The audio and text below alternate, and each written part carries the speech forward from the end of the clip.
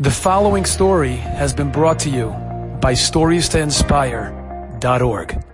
There was a girl in my school, the only girl in my life, the only student in my life, 38 years of teaching, that I sent throughout school was one girl in my life.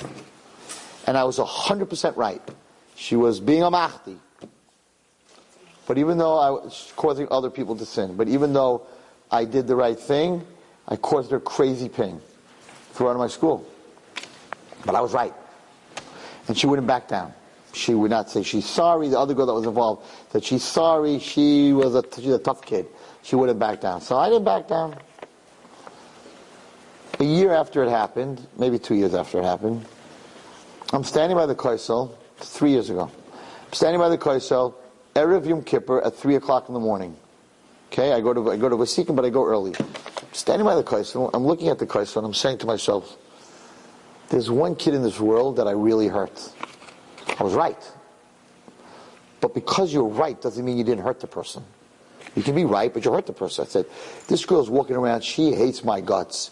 She is so angry at me that I threw her out of school. I gotta ask Mechila. I don't know if I'm gonna call, she's gonna answer, but 3 o'clock Israeli time is 8 o'clock American time. I walked away from the Kosel to the Chutzner. I dialed her number. I had her number from school. She picks up. Hello? I'm like, don't hang up the phone. It's Rabbi Wallerstein. I'm calling to apologize. And it's like silent. Because the last person she ever dreamt that would apologize was me. I said, I'm standing by the Kosel. I'm not going to get into the whole discussion whether you're right or I'm right. It doesn't matter. I'm wrong because I caused you pain. And I'm asking Mechila, not for right or wrong, I'm asking Mechila, for the last, I think it was 2 years, that you've just been in so much pain. And she goes, it's going to take me a while to forgive you. I'm like, okay, I got a while. No problem. Every single year, including this year, 3 o'clock in the morning, Erev Yom Kippur, I call her. We're already best friends, but I call her. And I'm like, how you doing? What's going on? Are you in school? What's happening? She wasn't doing so well for a while. I follow her. She knows I care. It took me 2 years to get there. Just because you're right doesn't mean you didn't hurt the person. So even if you're right, you still have to ask them forgiveness. But the most important thing to the person is,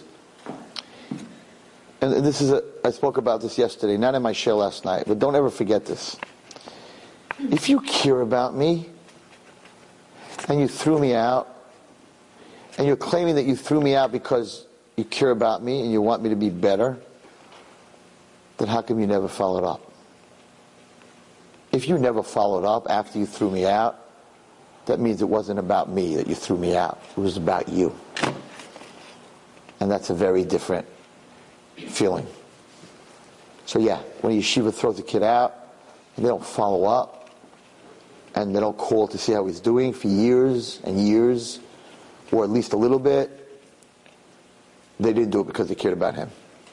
They did it because they cared about them. But if you really call that kid and you follow him, that means you really care about him. And when the parent has to make that decision that they're affecting Hashem, what do I do? And Hashem says, if they're affecting the other kids, your kid has to go. But then you have to follow that kid, and you have to help that kid, and you have to get that kid a place to stay, and you have to give money to the child, and you have to help them grow and show them that I'm not throwing you out to protect the other kids, but I still love you. But if I don't follow up, that means you didn't throw me out to protect the other kids. You threw me out not because you love me, you threw me out because you love you. Enjoyed this story? Come again. Bring a friend. StoriesToInspire.org